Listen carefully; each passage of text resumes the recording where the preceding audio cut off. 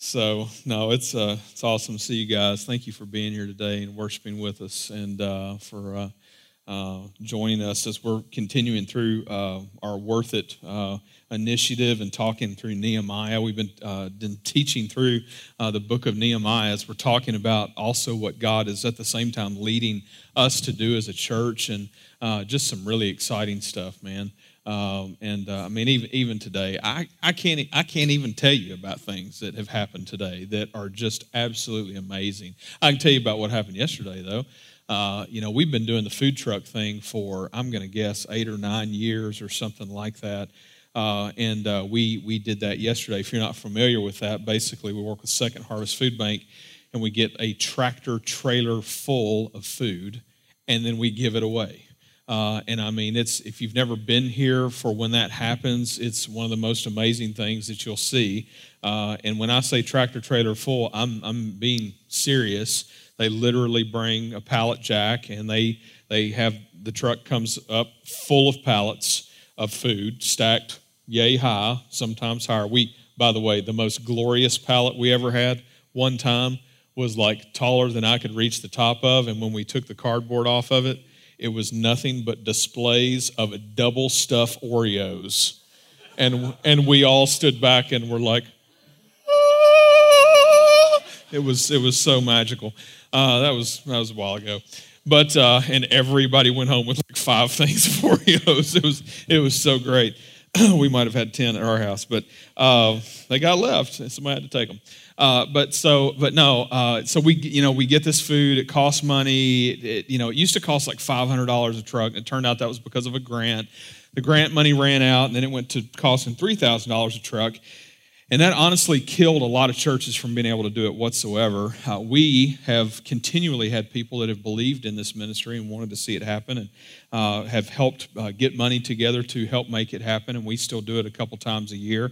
And we give away all that food before noon, usually actually before 11, and then we're here cleaning up, and we're out of here by noon or 12:30 or something usually. But just an amazing opportunity. Basically, the way it works is people come, and then we have all of our people here serving these people that come for the food, and we literally put our people with them with a shopping cart. We borrow shopping carts from the Dollar General, and we literally have people that go through the line with them to help them get their food. We call them personal shoppers. They get to know them, and then they help them get the food in the car, and then they pray with them. And just a fantastic way to get to minister to our community and so many different people in need. I'll tell you this too. We serve. You serve all kinds of people. You serve all kinds of people. Socioeconomic stuff. Forget all that. It's not just poor people. It's not. A lot of people just struggle. And even some of our own folks or whatever. And my family has benefited from this at times. And it's just a huge blessing to so many people. But I'll tell you the thing that happened yesterday. I just sat back in awe of it, was the number of our people. I honestly think that when we got going yesterday morning, we had more volunteers here than we had people to get the food.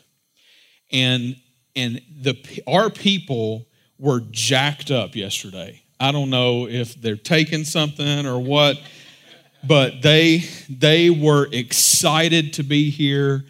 The atmosphere of this place yesterday was just unbelievable, with people just happy about getting to serve others and love on people, and it was just amazing. It was just amazing, and some of that is due to the leadership with Gina and other folks and whatnot. But there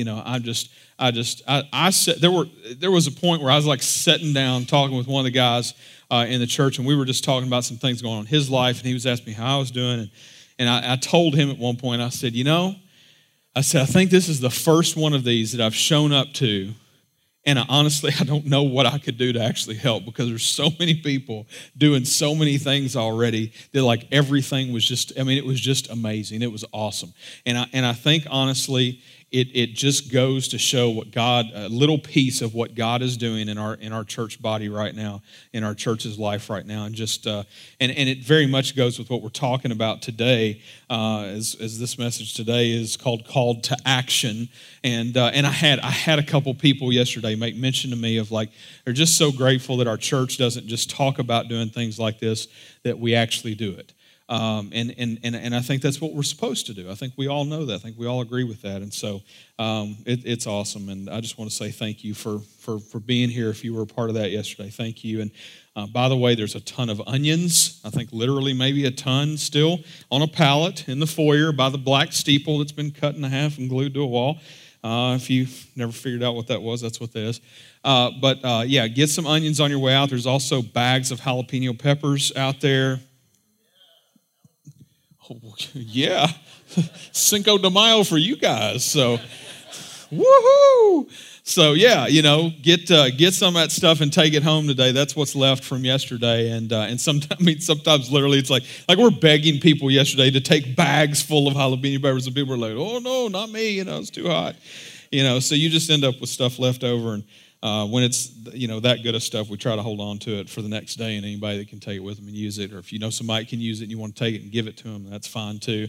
But please take some of that stuff as you leave today. A couple things I want to make mention of, and then I want to jump into this because I preached too long on the first one as it is, just because we've got so much stuff I'm trying to talk through, and I don't want to shortchange the passage either. But the next couple of weeks, we've got something going. In fact, you got in your seat there the commitment card if you sat down, and obviously you did. And so the commitment cards, we've talked about that a little bit in weeks past and stuff. But I just want to make mention of this. This is a tool, okay? I've had some conversations with people this week, just kind of like a little like fuzzy on like, what's the point in this card? Like, why do you want me to do this? Here's the point in this. This is a tool. Do you know what a tool is? Okay? Talking about like an actual tool, not you call somebody a tool, okay? That's not good. Don't do that. I can't even stop myself.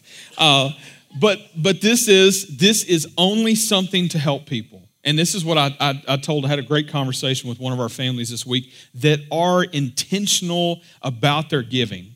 And I had to explain to them, I said, because they were like, we're not real sure if this is really helping us a lot. And I said, well, look, I said, you guys are already intentionally giving. I knew that because of other conversations that they've had with me and stuff. I said, really, this is just a tool for people to begin to see what it looks like for them to intentionally give, or for those of us that do intentionally give, to just pray and ask God, are you asking me to do more? And if so, what's that look like?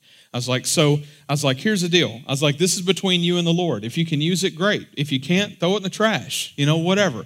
I was like, but here's how it will help us, especially the leadership of the church, is next week we're having what's called Commitment Sunday.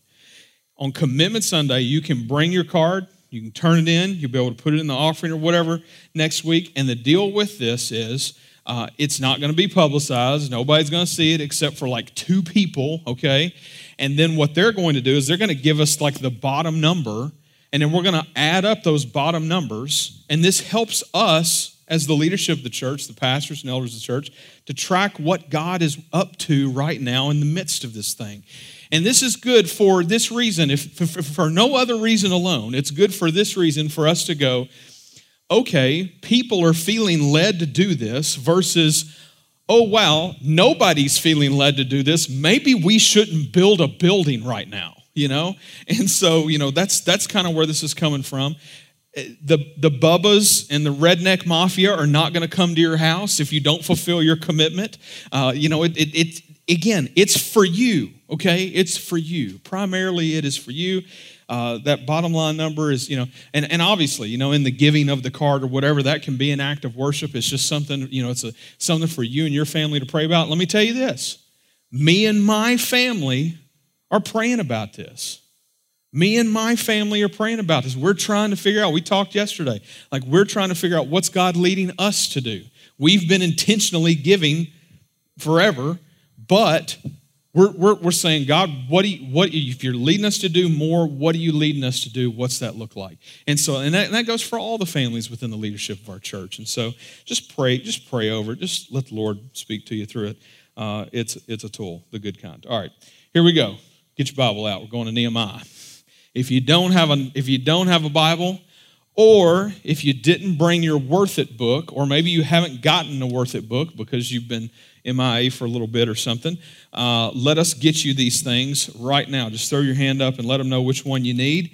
And if you've got your Worth It book and you want to go to the page to take notes on today's message, it is on page 30 in your book, and you can take notes there, and we would love for you to be able to do that and follow along. And I'm going to try to preach through this passage as fast as I can without cutting any of it out, because I don't want to cut any of it out. So I might turn into the Micro Machine Man before it's over with. You remember that guy? Good. Where is that guy at today? If you've never had a chance to watch a Jill Nikolic video, if you don't know Jill, her and her family, they come here to church, and man, she can talk so fast, and like I get to laughing at her. I'm like, you're like the Micro Machine girl. So, all right. So this passage in Nehemiah, when we think about Nehemiah, we think about the wall. Okay. I'm not talking about Trump's wall either. I'm just talking about Nehemiah's wall. Jerusalem, talking about Old Testament here. And so we think about Nehemiah. We think about the wall that God called him to build. And I think that if Nehemiah was here today, I think that if we told Nehemiah that, hey man, you're the guy that built the wall, Nehemiah would be like, oh, I've heard that 1,000 times, Nehemiah would say to us today, it's not about a wall. It was never about the wall. It's about the people that are going to live within inside that wall. And I think for us, even as a church now, as we're approaching and seeking what God is leading us to do through the Worth It campaign and all this stuff, there's going to be a building built or whatever, but it is not about a building. It is not about a building. Believe me, if we do something different, didn't cost any money, let's don't do that. It can't be about a building. It has to be about the call that God has put on us for us to reach out into this community, to do the ministry that He's called us to do, to get our hands dirty in the ways that He's called us to do it, that we would be a church that shows Jesus to those people, loves those people, ministers to those people, has the space to do those things, obviously, is why we're doing that. Well, this passage here brings about some interesting things. It's not really, this passage is definitely not about a wall. In fact, what we see that maybe these people have made it so much about a wall that they've been working so hard that they've kind of let go of like some other things in life that are actually more important than the wall. And so we see a moment where Nehemiah's people kind of come and kind of call time out. And they're like, Nehemiah, look, chill. We've got some big issues to handle right now. Like we can't go on building the wall right now. We've got to stop. Our families are in jeopardy right now. Nehemiah 5 verse 1 says this. It says, now there arose a great outcry of the people and of their wives against the Jewish brothers. And there were those who said, with our sons and our daughters, we are many. So let us get grain that we may eat and keep alive. So let's kind of stop here for just a second. There's a couple things that get said right here. The first thing that sticks out to me in verse 1 is we see this outcry coming from wives. Now, as a husband who feels called to protect his bride, when I see that, I'm imagining like there's probably a whole lot of dudes here in this passage that, are in the midst of doing the work on this wall, and they have been diligently working away, like spending all of this time and energy and effort in this. And then in the midst of this, they're saying, look, our wives are crying out to us right now. And there's more to it than that. It says a great outcry of the people and of their wives against their Jewish brothers. So, in chapter 4, we had the whole, there was a whole bunch of stuff going on with, the opposition that was coming from like other leaders, other government leaders, like trying to come against them and keep them from, building the wall and all this kind of stuff. And there was a little trash talk and, some different things. In this situation, we're talking about within the ranks here, okay? By the way, Satan loves to get in between people, especially when you're talking about like a church. Satan loves to get in between people within the church. You think about how many times you've seen a church torn apart. How many times has that really been because of some outside thing? It's almost always an inside. It's always an inside job that Satan's working some angle to get somebody mad at somebody else, and next thing you know, what? Division. Of course, we talked last week about praying toward unity and all those things and how important that really is. Nehemiah is hearing that within Jewish brothers, within the Israelites, there's something going on between these families that these wives are literally crying out against other Jewish brothers, things they've done. Verse 2, it says, "For there were those who said, 'With our sons and our daughters we are many, so let us get grain that we may eat and keep alive.'" So this whole thing here is leading up, and you'll see a little more about this here in just a minute, is leading up to something that we're seeing happening within God's people, where you've got some people with some money, and you got some people who need money, and the people with the money are taking advantage of the people that don't have any. And this is where it ends up, is to literally the point where it says, "So let us get grain that we may eat and keep alive." They've got an issue at hand, and it's not that they don't have enough money to pay for their Netflix subscription, which just went up, right? It's not that they don't have enough money so that they can fix up their third or second car that they would like to have running right. They're in a situation where they are literally facing needing to get grain that we may eat and keep alive. Now, we'll get a little more information about what's going on in this, and I think Nehemiah is awesome to share this with us, especially now 2,000 years later. We can, we are longer than that. We can see like the bigger picture of what's going on. In verse 3, it says, "There were also those who said, 'We are mortgaging our fields, our vineyards, and our houses to get grain because of the famine.'" Because of the famine. So in the middle of this happening, what's going on is that God has led Nehemiah to go do this great work, but he's called Nehemiah to do this great work in the midst of a great famine. Let me ask you a question. When was the last time that God led you and put it on your heart to do something that was easy? Right? When was the last time that God put it on your heart to do something that was easy? Makes me think of back before we started the church, and I was talking with numerous other pastors and other people that are into church planting and starting, that's starting churches, that kind of thing.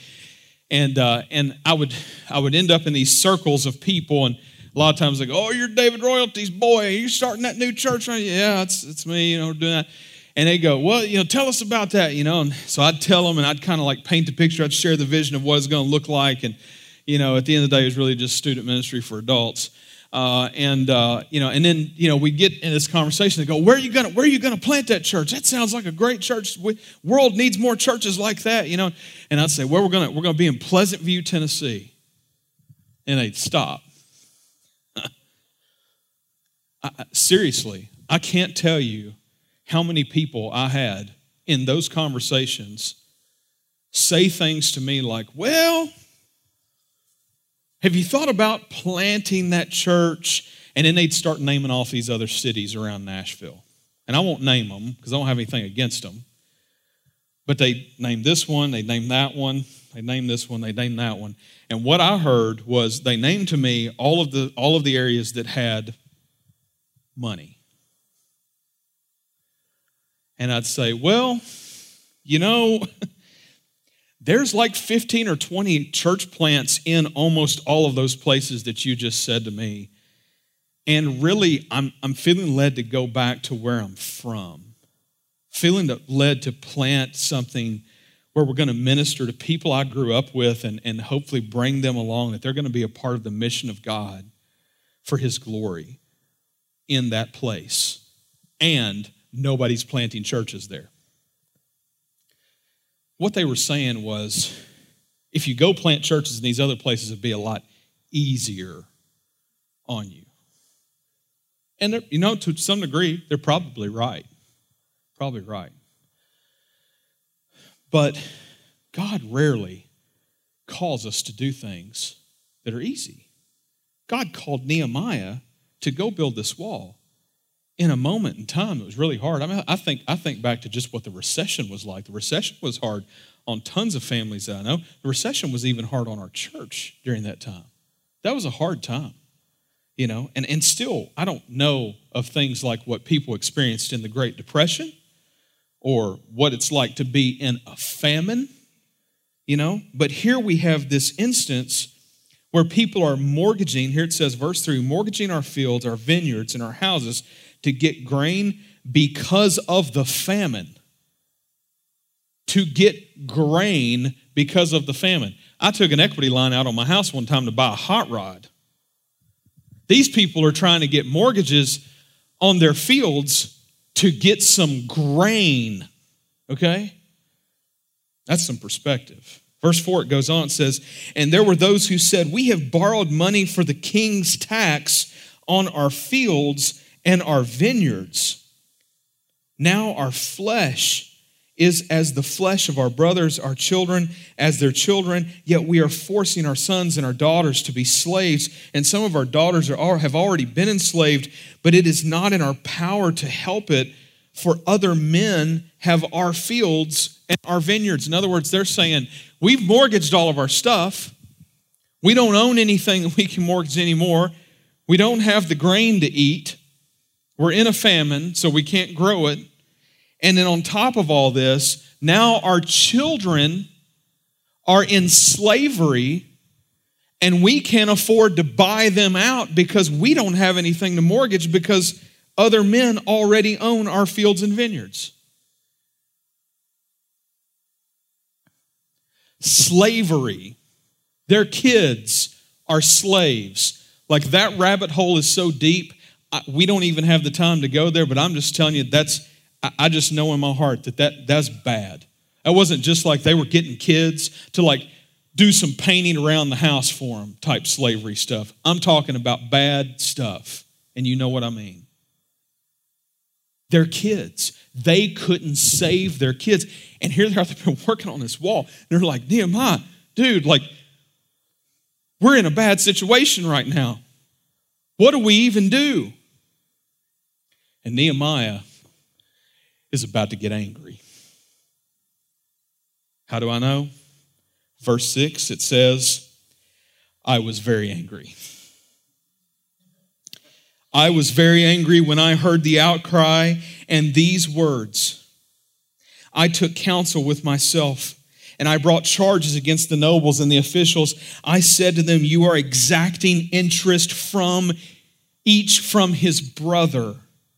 And I held a great assembly against them and said to them, we, as far as we are able, have brought back our Jewish brothers who have been sold to the nations. He's talking about when Jewish people went to exile and God brought them out of that. He's like, we've been in slavery once. We've got everybody out of slavery, and now you're taking them back. Basically, he says, but you even sell your brothers that they may be sold to us. They were silent and could not find a word to say. You want to know why they couldn't find a word to say? Here's why they couldn't find a word to say. And by the way, kudos to Nehemiah for stepping up to the plate and speaking up on behalf of the people, because we switched gears. I don't know if you realize that. We switched gears from the people sharing with Nehemiah to Nehemiah being angry and to Nehemiah stepping up to take some action. And Nehemiah goes to the source and he calls them out, and he says, you are exacting interest each from his brother. What's the big deal with that, right? I mean, we get loans, we go to a bank, we got a mortgage on the house, all that kind of stuff. No. This is different. This is different. Here's why it's different. The law of God. At this point in time in history, these people were under the law. Stuff like the Sabbath, take rest on the seventh day kind of thing. Why did they do that kind of thing? Well, first of all, because God knew that they needed rest. Secondly, because God was like, I want to show the world that my people don't have to work every day to survive because I'm the one that provides, not them.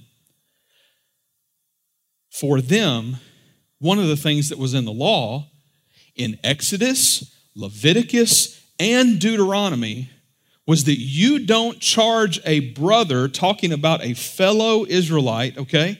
You don't charge a brother interest. Now, it's not talking to the banker who's charging some other nationality or whatever, it's not talking about that.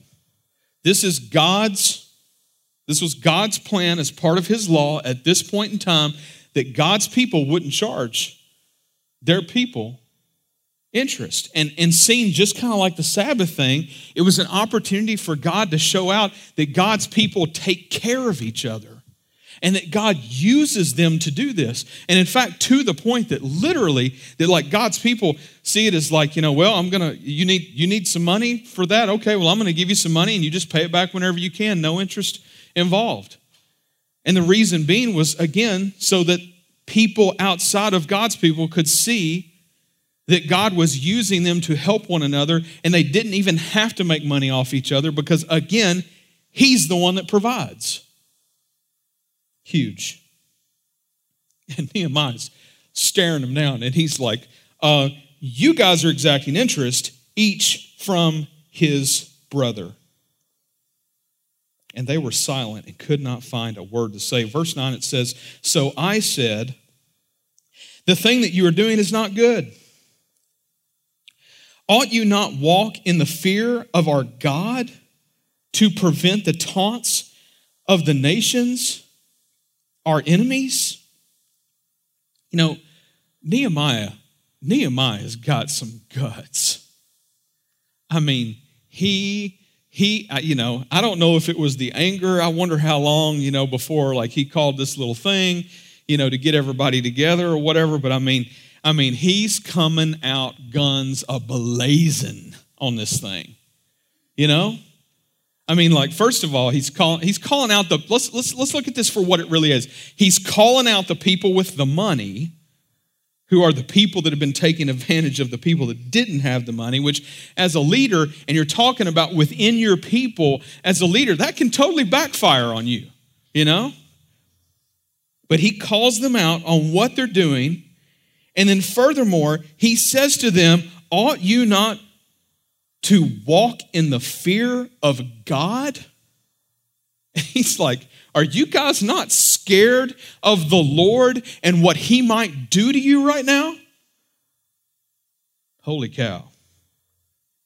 And he goes on in verse 10, and it says, moreover, I and my brothers and my servants are lending them money and grain. So he's now including himself in this.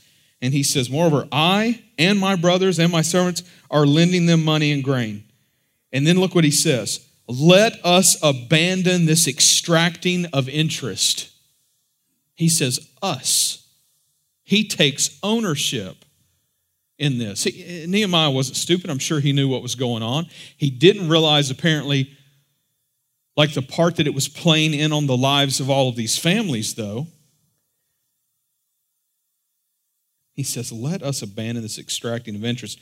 Return to them this very day their fields, their vineyards, their olive orchards, and their houses, and the percentage of money, grain, wine, and oil that you have been extracting from them. I tell you what, try something tomorrow morning. Head on down to your bank tomorrow where you've got your mortgage for your house, for your cars, whatever you got. Go on down there and say, hey, we were in church yesterday, and it led me to come down here to have a conversation with you. and your loan officer is going to be sitting there at the desk, and they're going to be, oh, so happy. You know, they're always so happy and stuff to see you. And say to them, you know, well, we've been working on some things and thinking about something. And they're going to go, oh, well, that's great. Are you wanting to refinance? Are you wanting to change the term? And, you know, do you need to borrow some more money to do something fun? Or, what are we building a new house? What's going on, right? And say, well, you know, I was reading this thing in the Bible, and so it got to the point where, you know, Nehemiah, he just said to them, you know, just give them all their stuff and forgive the debts. And I figured I'd come down here and see if we could just do that today. That'd be great, right? Good luck. If anybody gets in on it, I need a phone call or something. Facebook Live or something for us. Let us in on it. Here's the big deal. This is God's people to God's people, and they were called at that time to not do this to each other. But I don't know if that was a bigger deal as the deal of like Nehemiah still willing to like stand up to what was going on and literally looking at these people, and he's saying, look, I think you need to give all the stuff back. Oh, and I think you need to give back the money that was charged in interest too. I mean, I don't know about you, but I'm thinking like, as businessman, I'm thinking, what? Right? And in verse 12, we see their response. And they said, we will restore these and require nothing from them. We will do as you say. We will do as you say. And I called the priests and made them swear to do as they had promised. I also shook out the fold of my garment. This is something he's doing in front of them as like an actual, like visible, like I'm doing this, you know, kind of a thing right now. And he shakes out the fold of his garment, it says, and so may God shake out every man from his house and from his labor who does not keep this promise. And he's making this visible like statement to them. He's like, as I'm shaking out the fold in this and whatever dust is collected in this right now, may God shake you out if you don't follow through with doing what you should do right now and keeping this promise, he says. So may he be shaken out and emptied. And all the assembly said, amen, and praised the Lord. And when they said amen, what they're doing is they're agreeing. They're saying, yes, we're going to do this. And the people did as they had promised. Whew.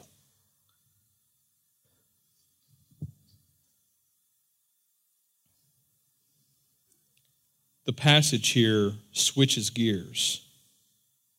And you go from Nehemiah dealing with this situation to Nehemiah beginning to share what he's doing personally. I think this is pretty awesome, by the way. Verse 14, it says, moreover, from the time that I was appointed to be their governor, which, by the way, this is the first instance that we know of where we find out Nehemiah has been made governor. So apparently, remember, he's cupbearer to the king, so he's tight with the king, but the king has figured out, Nehemiah is so about this area, they're like, I should make him the governor over it because nobody's going to care for this area the way Nehemiah is going to care for this area. So let's make Nehemiah the governor. Well, he's the governor now, and that comes with power, and it comes with some money and all kinds of things. We're going to see what that turns into. He says, I was appointed to be their governor in the land of Judah from the 20th year to the 32nd year of Artaxerxes the king, 12 years. Neither I nor my brothers ate the food allowance of the governor. So a governor would have gotten money for all kinds of things, but one of those things would have been to feed him and his family and whatever people are like hanging around or whatever. And in verse 15, it goes on, it says, the former governors who were before me laid heavy burdens on the people and took from them for their daily ration 40 shekels of silver. Even their servants lorded it over the people, but I did not do so because of the fear of God. I also persevered in the work on the wall, and we acquired no land, and all my servants were gathered there for the work. Now, before you start to think, oh, Nehemiah's tooting his horn here, Nehemiah's right. You got to remember, Nehemiah's writing this. So we have this as like record. So this is part of history for us to understand, like pieces like he mentioned, the famine, things like that, so that we would have a better understanding sometime later of what was really going on. And so Nehemiah is sharing a little bit of what his heart is here by what he's feeling led to do. And he's even saying, this is why I'm doing this. This isn't Nehemiah looking for a gold star.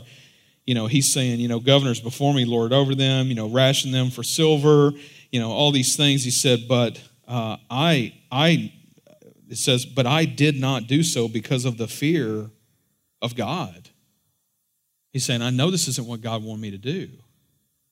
I'm following the Lord here with what I feel like he's leading me to do. And in verse 17, it goes on, it says, moreover, there were at my table 150 men, Jews and officials, besides those who came to us from the nations that were around us. So Nehemiah is giving us a little glimpse of like he's taking care of all of these people around him, and he's still not taking what he could be taking as the governor, right? He's feeling led that in this moment when his people are suffering, that he should suffer too. He's saying, I can't be different than them. In verse 18 it says, now what was prepared at my expense for each day was 1 ox and 6 choice sheep and birds, and every 10 days all kinds of wine in abundance. Yet for all this I did not demand the food allowance of the governor, because the service was too heavy on this people. Remember for my good. This is Nehemiah now praying to God. This is like a little prayer thrown in here. He says, remember for my good, O God, all that I have done for this people. Nehemiah is setting for us an example. He's setting for us an example. If you look over this passage, if you look over this part of the story, you see a couple things. In fact, if you want to take some notes there on page 30 or something, you're more than welcome to. But you see Nehemiah come against several things. One of the things is, first of all, God calls him into this during a famine. Calls him into this during a famine. He also calls him into this when the people are under taxation. And that's from the king. But you don't see Nehemiah fighting that. You see Nehemiah fighting this other issue that's the bigger issue at hand. Because Nehemiah fully believed in, render to Caesar what is Caesar's and all that. Nehemiah's going further here. He's taking care of like all these people that are doing wrong against each other, where they're charging each other these crazy, ridiculous interests, and taking their fields, and their kids are going into slavery and all this craziness.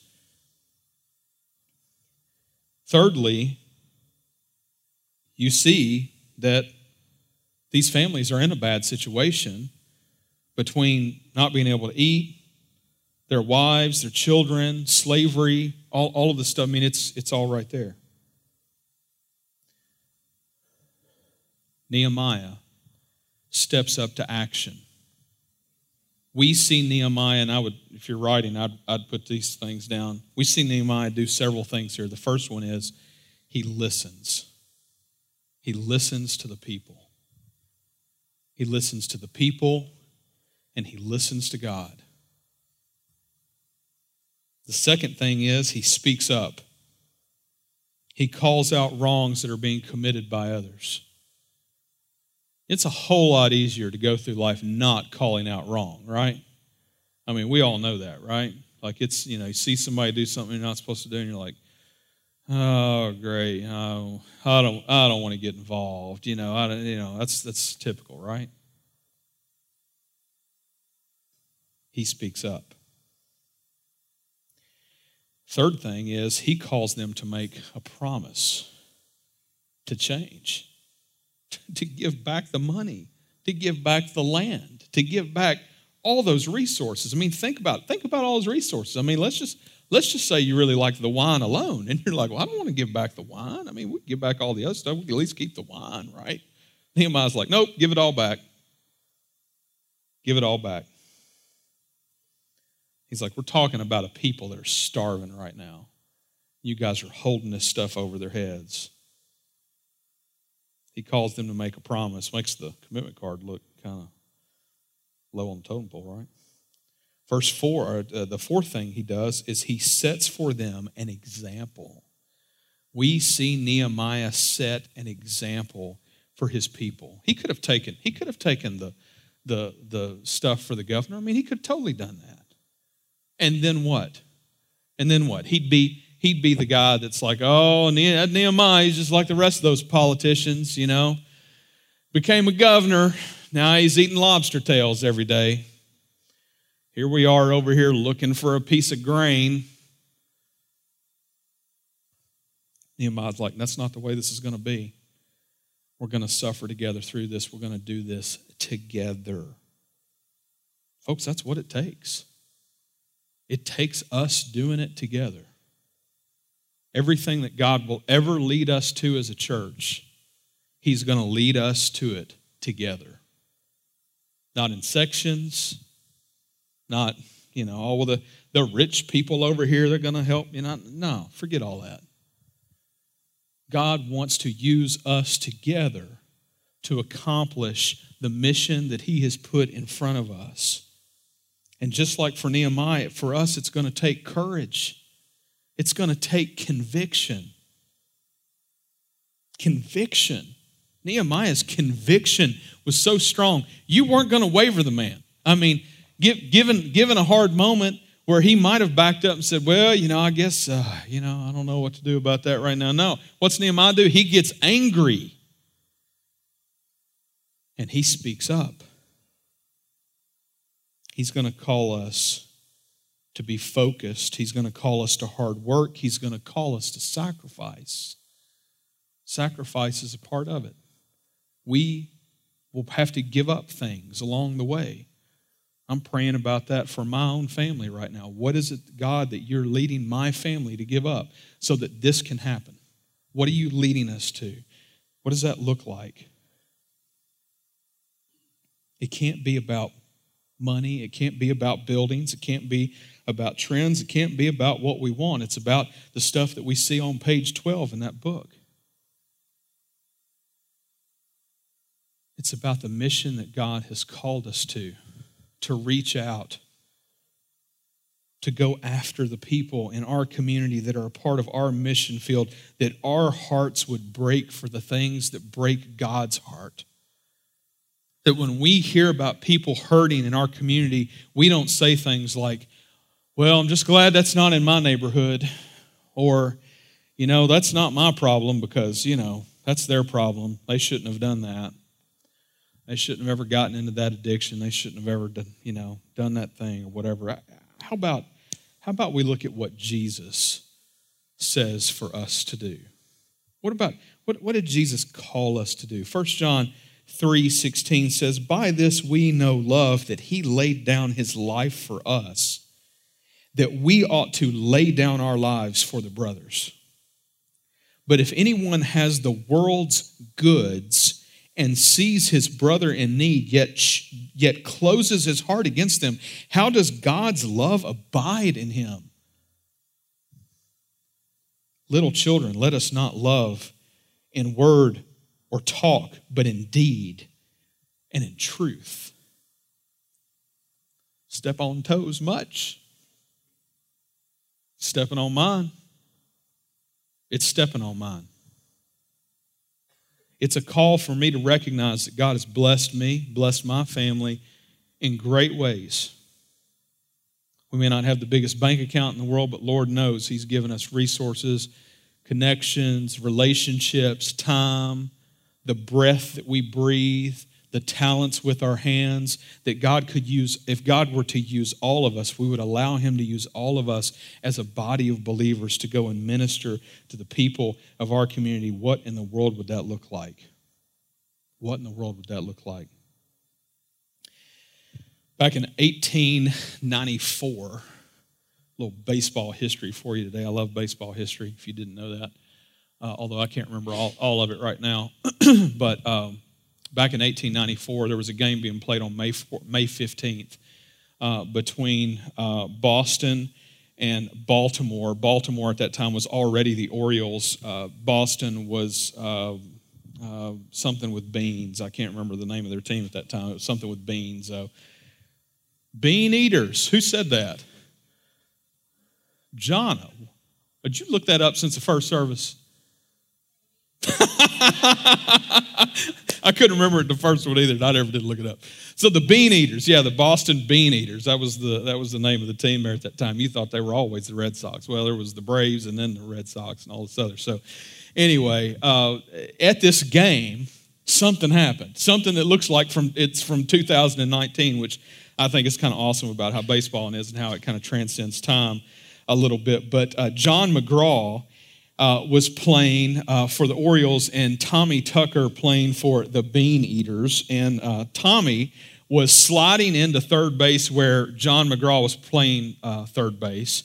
And John, you may know his name if you know anything about baseball, because he went on to become a great manager, and he was more well known for that than he was as a player. But in this moment, he's playing third, and Tommy comes sliding into third, and apparently John kicks Tommy in the process, cleats him real good, as he's coming into third. And he hurts him, and of course, Tommy gets up, and a fight ensues. In what looks like 2019, the benches clear, right? And so here comes both teams on the field, and all of a sudden you've got this huge fight going on. And then in the stands, the same thing starts to happen as Oriole fans and Bean Eater fans are now fighting amongst each other and all this, and this, bunch of crazy stuff. And they finally get everything calmed down, but everybody is so wound up by everything going on that nobody's paying attention, that there's a kid underneath the bleachers who's smoking a cigarette and throws it down, and this catches fire on some of the trash under the bleachers. Also sounds like 2019. And so a fire, and of course at this point in time in history, you're talking about a structure, ball stadium, that's completely wooden. I mean, everything built out of wood. And so in Boston on this day, this beautiful double-decker, just glorious looking ball field of a thing that they had built out of wood catches fire. And within 45 minutes, the thing burns to the ground. Well, as if that isn't bad enough, because the ballpark had caught fire, it starts catching buildings around it on fire. And before it's over with, almost 200 structures burn to the ground. Why? Because two guys got in a fight at third base, and nobody would step in and stop it. Over 1,900 people became homeless over a bad play. And folks, I think that if we're not paying attention, that's exactly what happens when we decide to not get involved. When we decide to not say anything about a fellow brother's sin and speaking up in a loving way and saying, hey, I'm concerned about you, what's going on? Much less, what's it look like for us to turn our back on areas of our community and say, that's not our community, that's not part of my community, that's another community, I don't have anything to do with that. They're pretty much going to burn their own house down. Folks, if you think that that's not going to have any effect on more and more people, I'm just telling you, you're wrong. I'm telling you, that Christmas day that I got to stand in front of this family's house when the sheriff's department called me in to come and console a 9-year-old boy because his dad had overdosed that morning. The effects of that will ripple forever in that young man's life. And I'm going to say this, because it ripples forever in his life, it should ripple forever in ours. We can't pretend like it's not going on. and we can't pretend like we're not called to do something about it. I'm going to have Ben come up and share for just a second about, we're going to go through the commitment card again. I just want to make sure that people have a clear understanding of what this looks like and what this is for. And I'll say this again. Again, this is something to hopefully be helpful. This is something to be helpful for you in helping. I had a great conversation this week with one of the families in our church that are intentionally giving right now. They're already intentionally giving. And they were just being honest with me. And believe me, I welcome honest conversation at any point. You can have honest conversations with me. I welcome it. I'm glad to have it. And they were saying to me, Chris, just to be honest with you, this thing kind of feels like a little bit of a stumbling block to us. We're just trying to figure out how this fits into our life. And I told them, I said, well, and I knew that I already knew that they were intentionally trying to give and have been doing so for a long time, whatever. And I said, so you guys are a bit of an anomaly. I said, you guys need to know that. And they said, what do you mean? And I said, because one of the things that we've learned at 24 is that very few people over the years have been intentionally trying to let God lead them in their offerings, in their giving. And I said, I don't mean that bad toward people. It's just one of those things. It's we've been a church, we don't want to talk about money a lot or whatever because of how people have burned those bridges in the past, which is really just dumb, looking at it now, and we know that. Because it's something that God's called us to, and Jesus talks about money all through Scripture, and we know that he talks about money because he knows it's going to be such a big issue for us in our hearts. I mean, you think, I saw this written actually earlier this week. It's one of those things of like, we will be a people that says, God, lead us, lead us, lead us in all these things. Lead us to be great parents. Lead us to be great spouses. Lead us to be, great employees or great bosses or whatever it is that, God, you're leading us to do. And then when it's like, it comes to our money, like, lead us to do with our money what you want us to. We're like, whoa, wait a second, God, we got to talk about this for a minute. Let me go over and see what we can do now. Let me kind of check that out. So this is to be helpful for us as a tool. The only thing that it's helping us do as a church, again, is to establish kind of where we are and that people are committed to this. We want to make sure that we're doing the right thing as the leadership of the church. Ben, why don't you tell us all about it? I've screwed this up every time I've done it, so we're going to see I think it's fantastic. Ben and I used to be youth pastors together, and we'd get on stage together on Wednesday nights, and we would do like this little Esteban thing, and he would have his guitar, and he'd $99 guitars. Remember, he'd like say something like on the, you remember the Esteban commercials where he was selling $99 guitars? Remember that? And Ben would be Esteban, and then I would ask questions, and then I would like try to sell the guitar. It was good. It was actually pretty. It was kind of Tonight Show-esque. Yeah, so it was actually pretty funny. So we don't want to be redundant, but we realize these 5 blanks can be a little confusing. We know that because we've gotten a few cards back, and yes, clearly people are slightly confused. So you got your giving profile on one side of this, and that just kind of shows you guys how statistically, and we didn't just make this up, but statistically kind of how we get to 1.75 million. And so you may look in here and just kind of figure out maybe where you are on that. But the main part that we want you to focus on here is this, the side with the 5 blanks. And again, we're asking everybody to bring these back next week to turn in for Commitment Sunday. But I just want to give a couple scenarios for how this might work for you, just like we did last week, but different scenarios this week. So let's say you're here and, to be honest, you've never given. Maybe you're newer to the faith. And you just didn't realize that you're supposed to give, or maybe been around for a while and God's beginning to convict your heart, like I need to honor him with my money. So last year you didn't give anything, and so now as you're just prayerfully thinking through this, the number that's landing on you is $100 a month, and so as God's dealing with your heart, you're like, man, I can do that. That fits within our budget. That's what I feel like the Lord's leading me to do, and so you're going to make $100 a month, $1,200 year commitment. And then that third line, you double it because it's a 2-year commitment, so it'd be $2,400. And then you've got a little bit of other money just kind of laying around. You don't really have it earmarked for anything.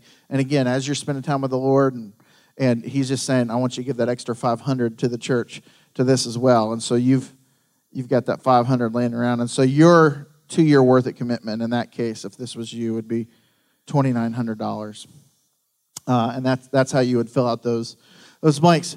Scenario number 2, let's say you're in a different place. Let's say last year your intention was to give $500 a month to the church. But like many of us, and I even find myself sometimes in this, like things got tight or Christmas came or I just forgot, and all of a sudden you're a month behind and you can't really make up the difference. So you intended to give $500 a month, but you only gave it for 8 of the months. And so, let's see if I can do this right. So you gave $4,000 last year to the church. But as, again, you're talking to God and you're going through this process, you really feel like him saying, number one, I want you to give every month and not miss. Make that a priority. Make it a recurring giving thing online if you need to, whatever you need to do. And you're saying, that's what I want to do. And secondly, as we prayed, I want to give a little bit more than $500 a month. I want to give closer to what a tithe would be for me. And again, we're not a people under a tithe, but tithe is a great way to kind of check yourself out and see how you're doing. It's a great guideline to go by. And so in your family's case, $600 a month would be really close to 10% of your annual income. And so as you pray about it, you're like, I'm supposed to give $600 a month, all 12 months. And so that would be $7,200. And then you double that, that would be $14,400 over 2 years. Doubling that for the 2 years. Yeah. For the 2 years. Yeah, the 2-year commitment. And then you've got some other money, let's say in this instance, that you've been given to another nonprofit.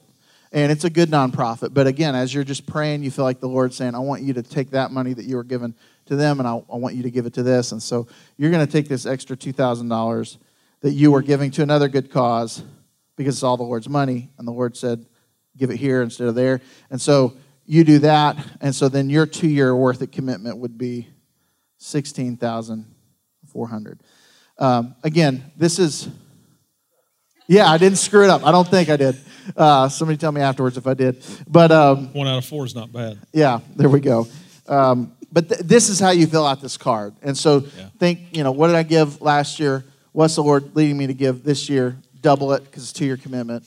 And then are there any gifts from stored resources that you feel the Lord leading you to give? A stored resource might also be something that you just feel like God's laying on your heart saying, you know what, you own that thing, but you're not really using it. You could sell that. That money could go to this or whatever, that kind of thought. And I like, we have Derek.